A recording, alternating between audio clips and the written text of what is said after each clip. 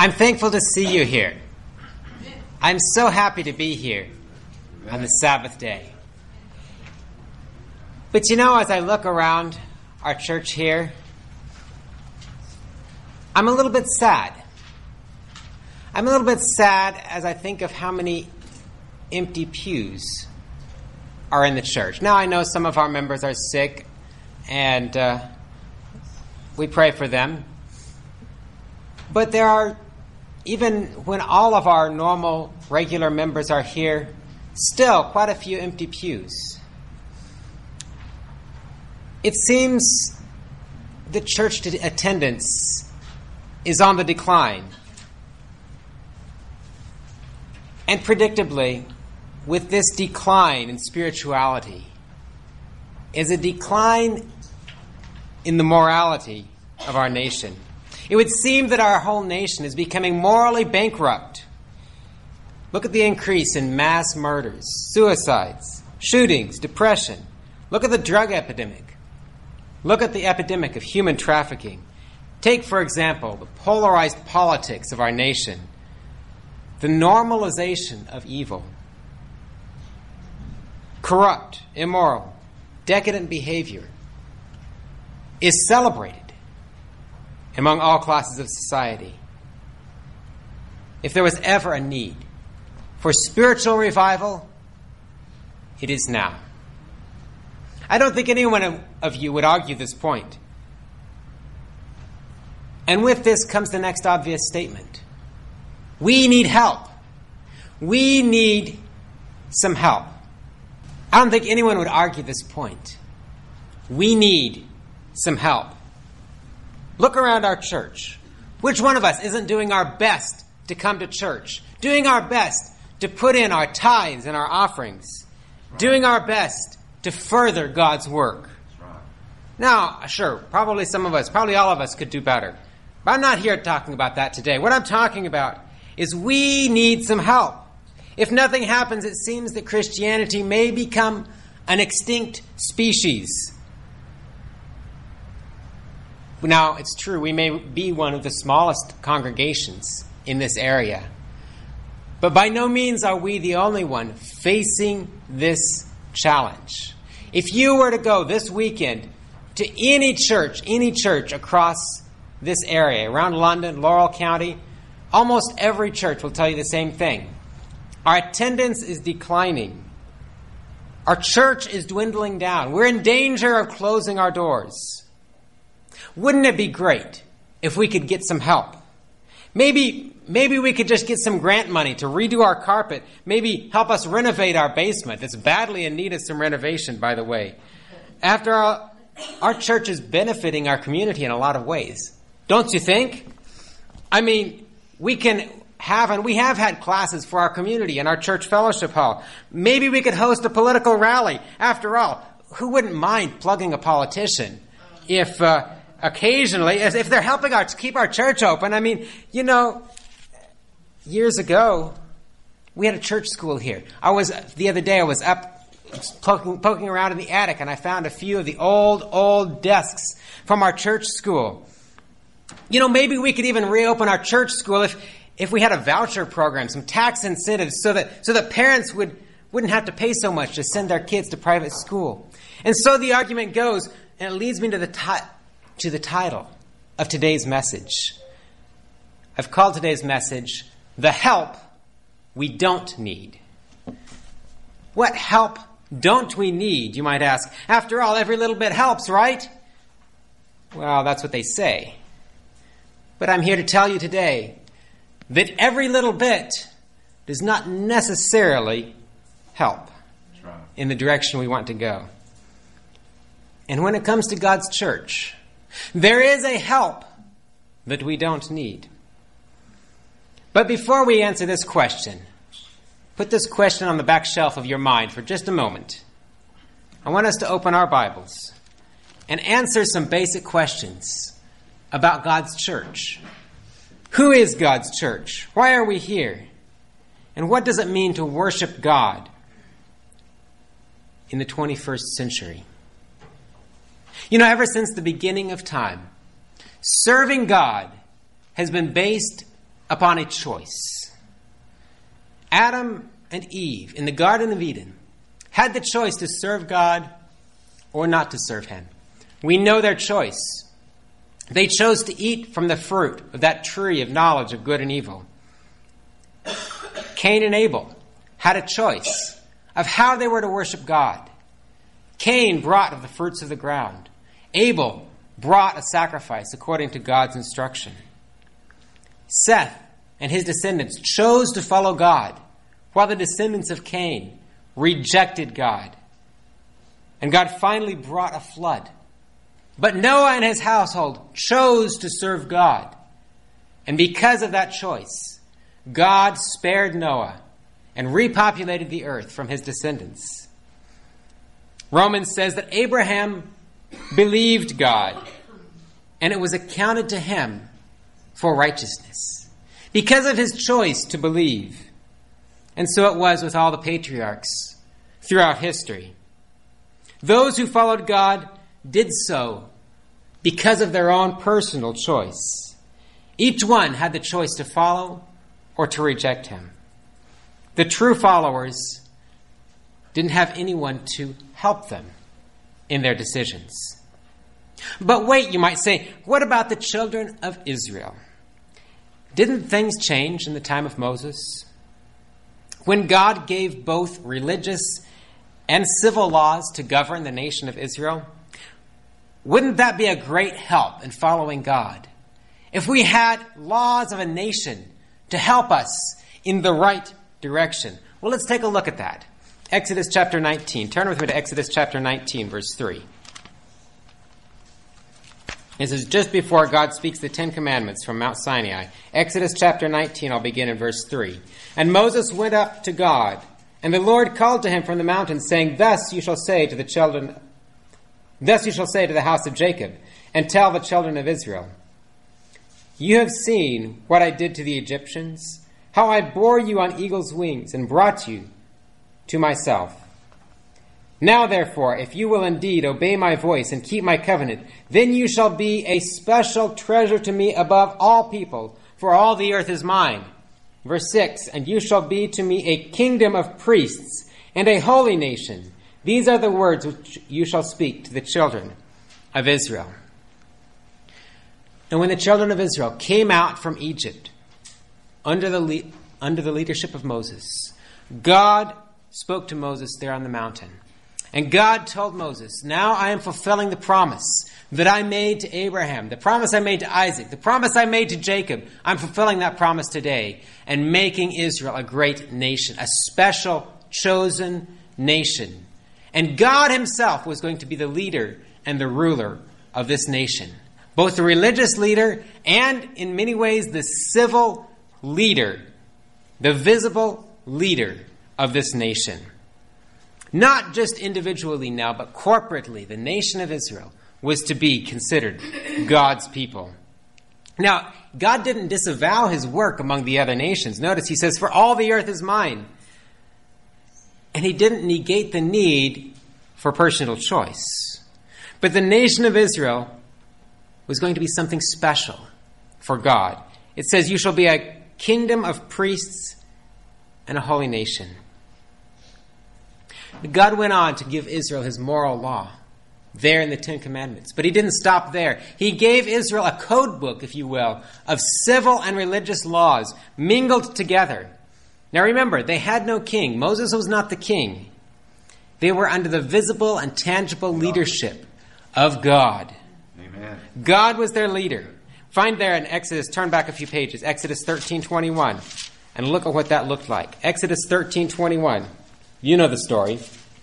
And the Lord went before them by day in a pillar of cloud to lead the way, and by night in a pillar of fire to give them light, so as to go by day and night.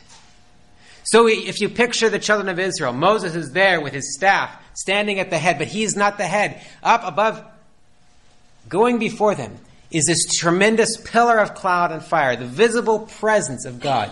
God was the leader and the king of Israel.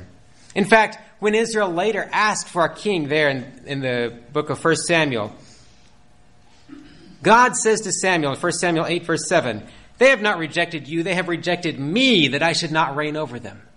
Because God was their king. This is what we call a theocracy. The government of the people was directly from God. God was their very literal leader of Israel. Now, sadly, we know that Israel soon forgot God. But let's take a look at the laws that God gave. God gave his 10 commandments from Mount Sinai. He wrote his law on the tables of stone. Then he gives instructions for the tabernacle service. Alongside these instructions regarding the tabernacle service are laws about the yearly feasts and laws that required punishment for various civil offenses, from perhaps being unclean or from being banished from the camp, or even punishment of death, breaking the Sabbath, murder, rape. All of these were punishable by death. Participating in witchcraft, committing adultery, homosexual activity, cursing one's parents, all had the same penalty, death. This was the laws that God had given to Israel. And we look at it today and we think, wow, that was harsh. But this was the way that God had set up the government of Israel under this theocracy. But sadly, we know that all too soon, even though God was the very literal head of the nation of Israel, all too soon Israel forgot God and soon started wandering after all of the idols, all of the gods of all the nations around. The history of Israel is a history of failing, of backsliding, of suffering under the judgments of God, of repenting and returning back to God, and God forgiving them time and time again. And yet, time and time again, they're falling back into their old ways. Until finally, the nation of Israel and Judah, the nations are divided. Israel is taken captive into Assyria, never to return. Later, Judah is taken captive into Babylon. And that's, those of you who are here for our Sabbath school lesson, thank you, Lisa. That was an excellent study. We see what happened there in the nation of Babylon.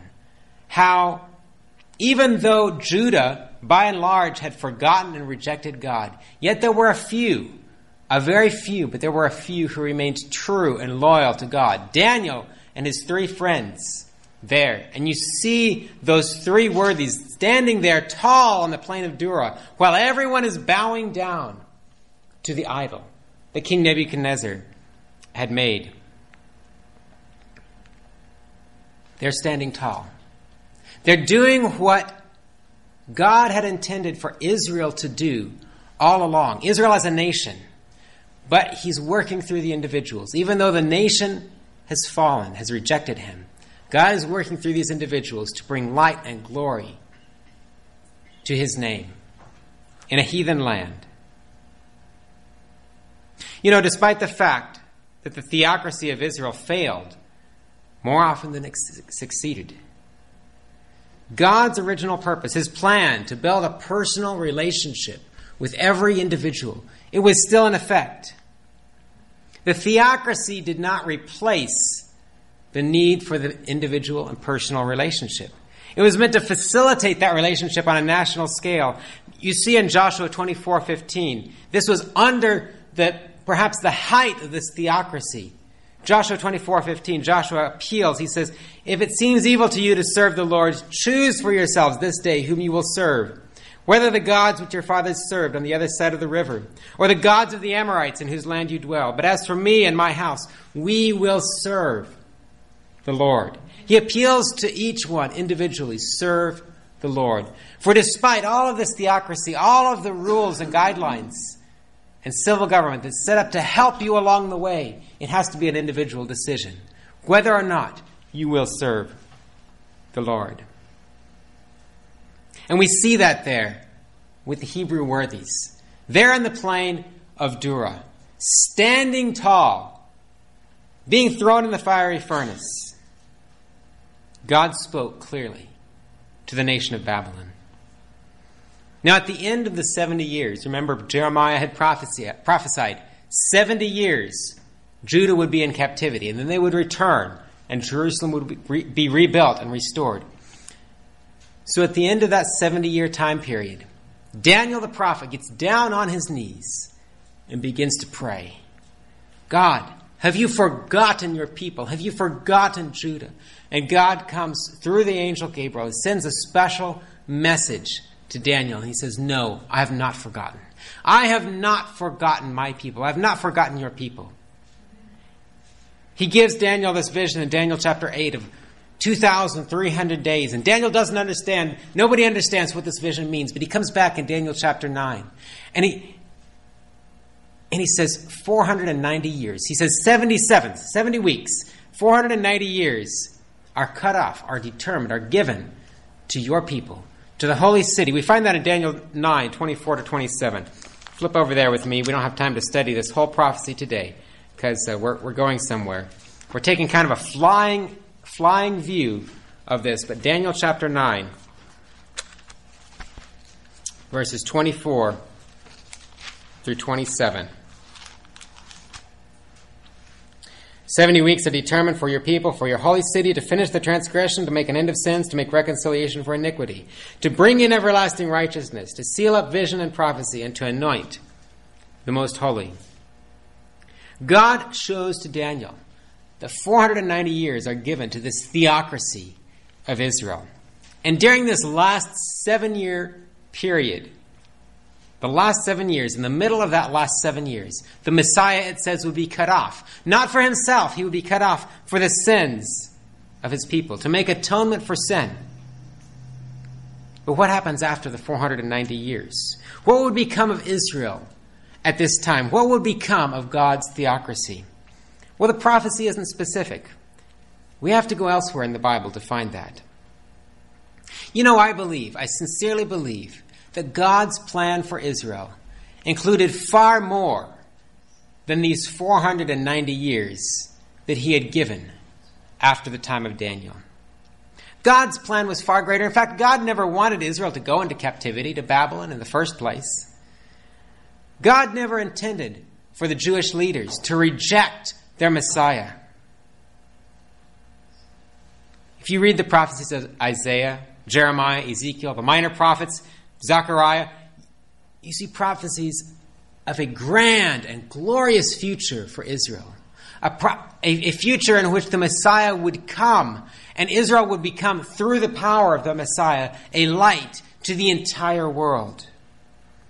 You know, a lot of people have taken this to mean that the theocracy of Israel, the theocracy would somehow continue on into the future.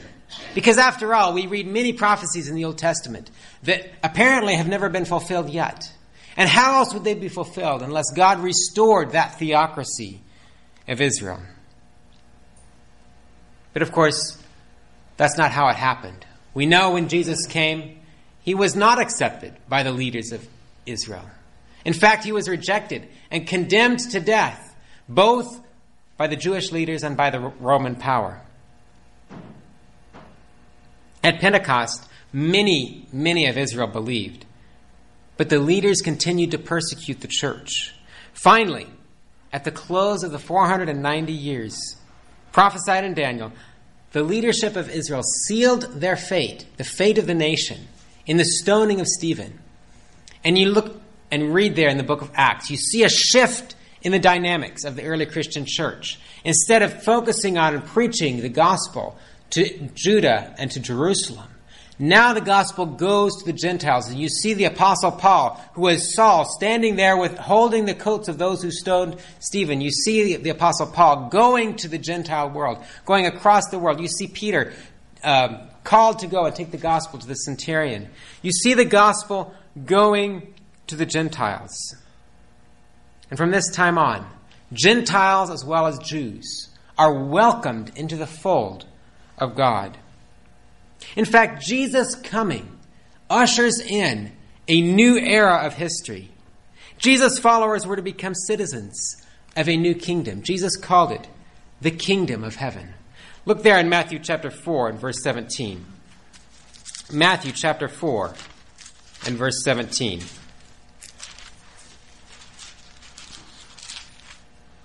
Matthew 4 and verse 17. From that time, Jesus began to preach and to say, "Repent, for the kingdom of heaven is at hand."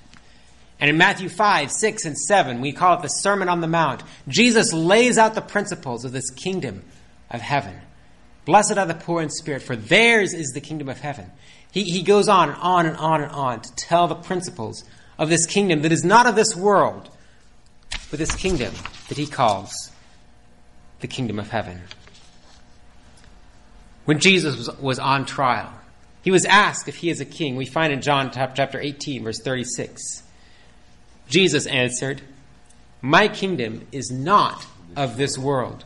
If my kingdom were of this world, then would my servants fight, that I should not be delivered to the Jews. But now is my kingdom not from hence."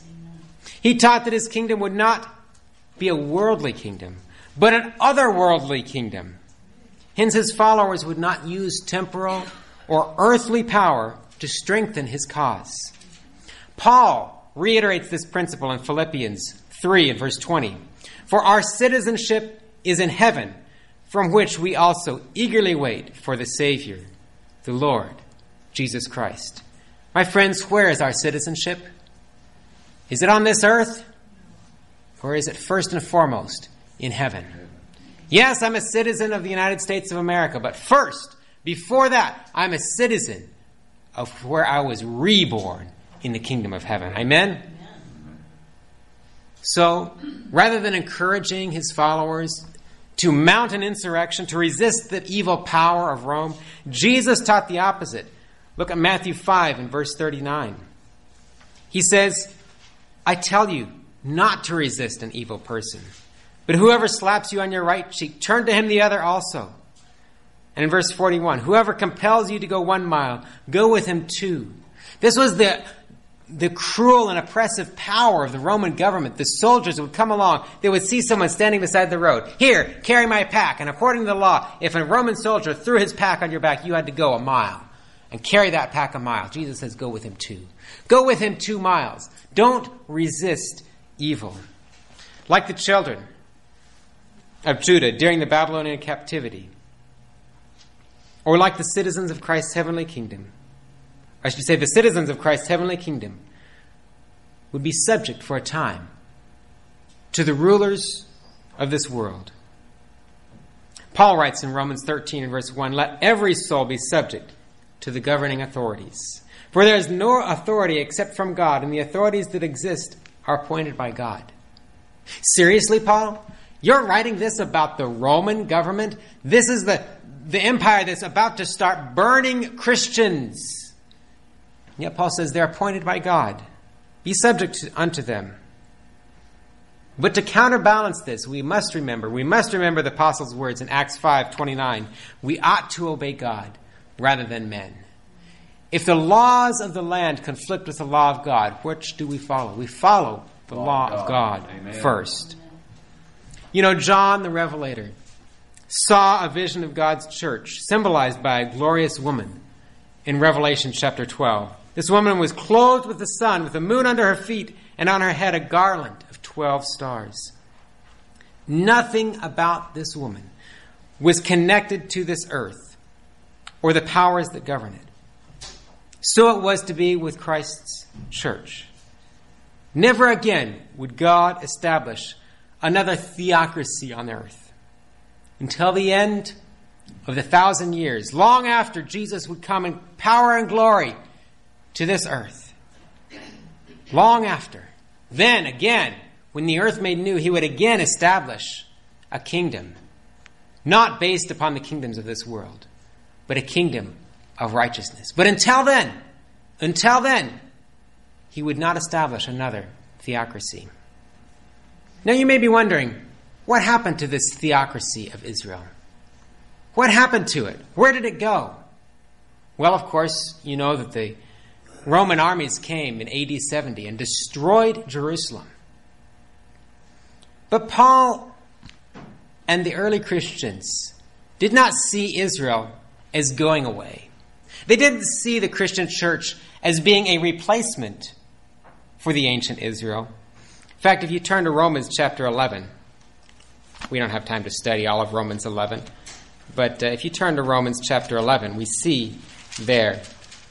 Paul speaks about the branches that were cut off from the olive tree, and wild olive branches, that is the Gentiles, that were grafted back in to this olive tree. So in other words, the Gentile Christians were grafted into the stock, as it were, of Israel. And though some of the leaders in Israel and Judah were cut off because of their rejection of Christ, all who would accept Christ would be grafted into not a literal Israel, but a spiritual Israel, which was a continuation, as it were, of this theocracy, not on earth, but of the kingdom of heaven. A spiritual Israel. In fact, we find that in Galatians 3, 28 and 29. Galatians chapter 3, 28 and 29. There is neither Jew nor Greek, there is neither slave nor free, there is neither male nor female, for you are all one in Christ Jesus. And if you are Christ's, then you are Abraham's seed. Who were Israel? Israel were Abraham's seed. If you are Christ, then you are Abraham's seed and heirs according to the promise. And all those promises that were made in the Old Testament of the glory of Israel now become the promises that will be fulfilled in the Christian church.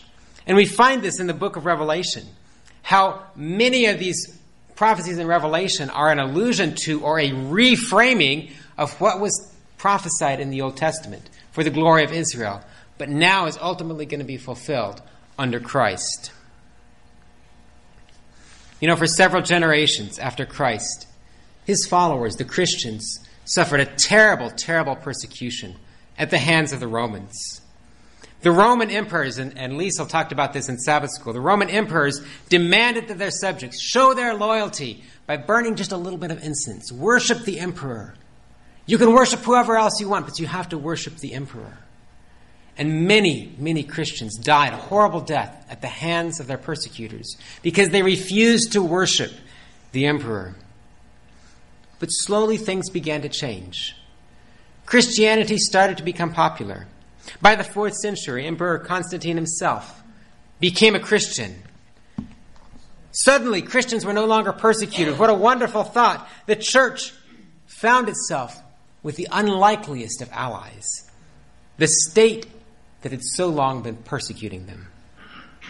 But this unlikely ally would soon become the church's deadliest foe.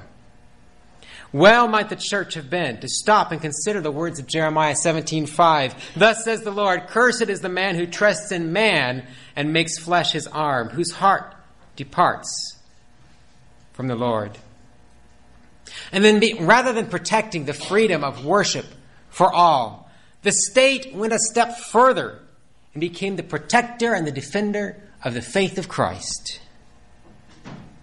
Bishops and popes now had the mighty arm of civil power to enforce their edicts. And with what terrible results?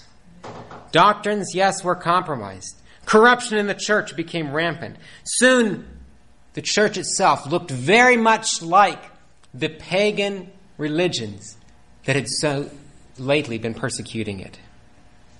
Those who dared to remain loyal to God were persecuted more dreadfully under the power of the church state than they had been under the power of pagan Rome.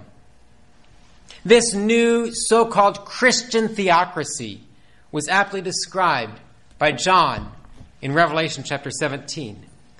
You know about this woman of Revelation 17. Unlike the pure and white woman who was from everything outside the world, the sun, the moon, and the stars, this woman of Revelation 17, this impure woman, is riding atop a worldly beast of civil power and authority. For over 1,000 years, this church-state power would dominate the politics of Europe. The Protestant Reformation of the 16th century demonstrated just how far this corrupt system of worship had gone astray from the Word of God. It would demonstrate also to what lengths the rulers of the church would stoop to maintain their authority, killing not hundreds, not thousands, but millions of Christians who dared to follow the Word of God in disobedience to their commands.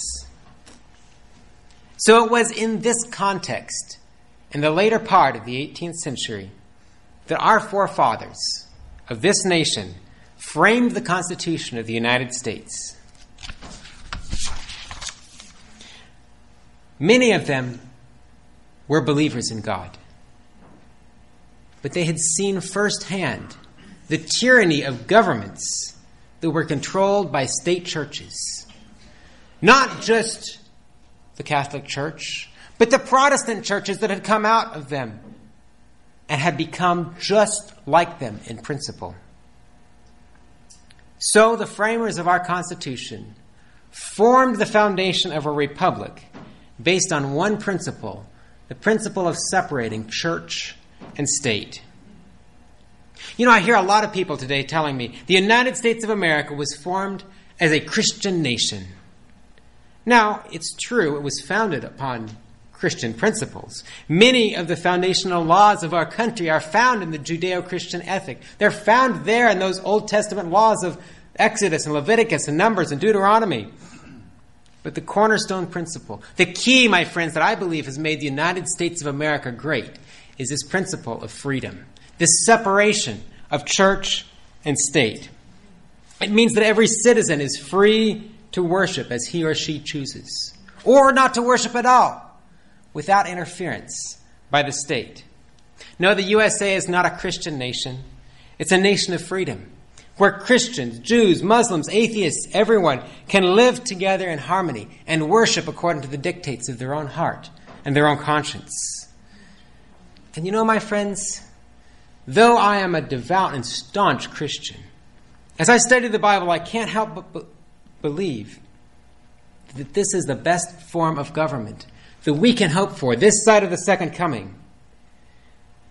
Because after all, Jesus' kingdom, he says, is not of this world. He never wanted to establish an earthly government, and the principles of his heavenly kingdom forbid us to use force to advance his cause. So a government that allows, not one that requires, but one that allows the free exercise of religion without interference is the best that we can hope for.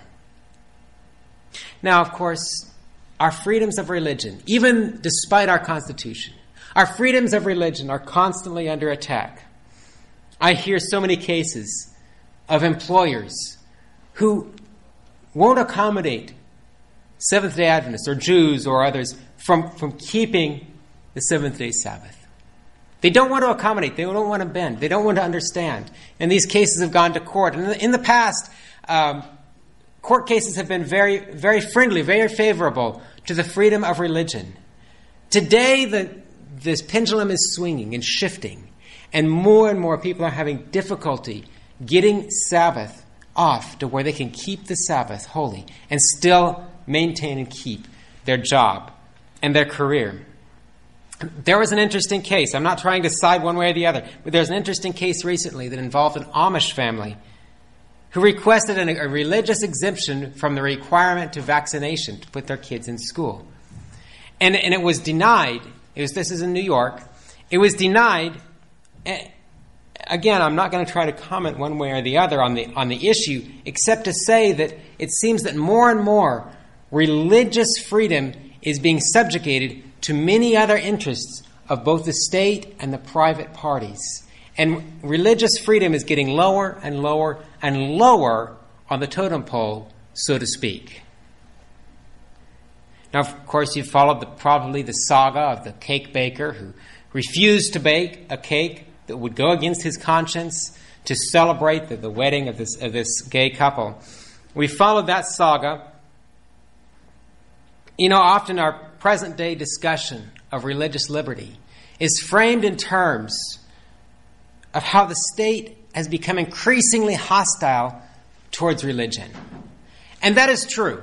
And it saddens me to see that our state seems to be anti-religion, because that's not what the framers of our Constitution intended. It may surprise you, my next statement, but I've seen some recent developments in the political world on the other side of the spectrum that are just as troubling. About 3 months ago, the U.S. Attorney General William Barr gave a speech at the University of Notre Dame, and Barr spoke on religious freedom. That was his topic there at the university. He spoke about the campaign by militant secularists to destroy the moral order of society, and he couched his arguments in terms of this need to have more religious freedom. But Barr's argument, from beginning to end, his whole argument was about the need to get back to God, and that we need to have God and religion, and particularly Christianity, in every level of our government, as a moral rudder guiding the creation and interpretation of laws. He spoke at length about the attack on Christian values in public education, the need to allow state funding for private schools through vouchers and tax incentives. And all this would be good and well, coming perhaps from a Christian pastor. But this is coming from one of the highest officials of state, one who has pledged to uphold the principles of our Constitution, which includes this separation of church and state. Now, I'm not saying that he doesn't have a right to say what he believes. Everyone, even public officials, have a right to believe. I don't have a problem with that. But as Barr goes on and shapes and describes how his religion shapes his view of public policy, and how this is the way our country ought to be, where religionists control and shape the policy of the nation, it becomes very, very troubling. A Washington Post writer, Catherine Rampell, described Barr's speech this way: a tacit endorsement of theocracy in this country, the United States of America. It's not just the politicians, but I hear this same sentiment among Christians as I speak with them on all sides. This country needs to get back to God. Why can't we have teachers leading out in prayer in public schools? Why can't we have Bible class in our public schools? Why shouldn't we have tax money help improve our church school playgrounds, pay our tuition, help our church community programs? Wouldn't it be a good thing for the government to protect our Christian values from being undermined by a secular society? Let's get our church people in the government. Why not let churches be part of the campaign platform for our elected officials? After all, think how much good could be done if the politicians were a little bit beholden to the churches. Someone's got to keep them in line, right? How much could we accomplish if churches could have a little more influence on our public policy? Or would it?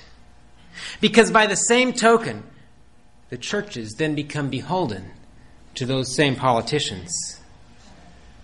And friends, we're seeing this happen right now in this country today.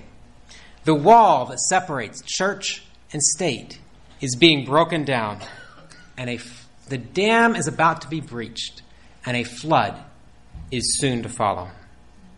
Now, I realize these are deep and complicated discussions. I'm not here trying to make a political statement. I'm just here trying to raise your awareness of some of these issues. I'm not saying I have all the answers. I don't. But I do know one thing. That for us as a church, for us as Christians, there is a help that we don't need or want. We don't need to return to the experiment of the Middle Ages.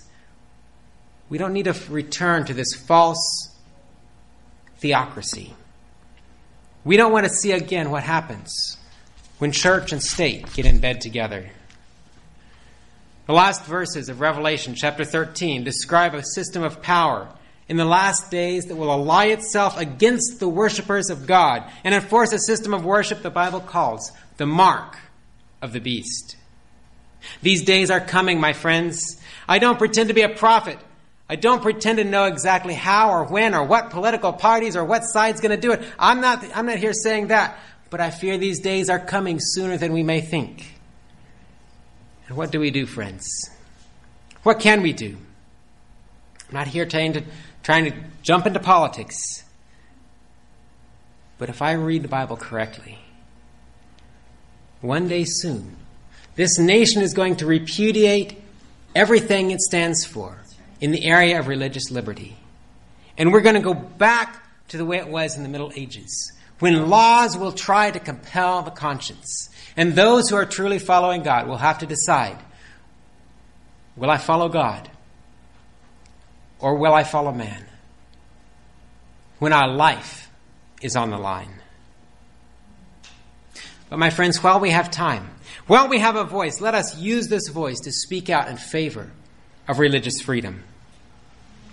We don't have forever, but let's do all in our power to protect the rights that we have while we still have time, so that the gospel of the kingdom, not the kingdom of this world, but the kingdom of heaven, the gospel of the kingdom can be preached in all the world before the end comes. My friends, let me put it just very simply. Jesus never authorized another theocracy, short of his second coming. He taught his followers to be subject to authority, but always first to obey God rather than man. And while he was fearless in calling out sin, he didn't try to curry favor with Rome or with the Jewish leaders. Jesus does not demand or force people to follow him. He simply calls. I love his words in Revelation 22 and verse 17.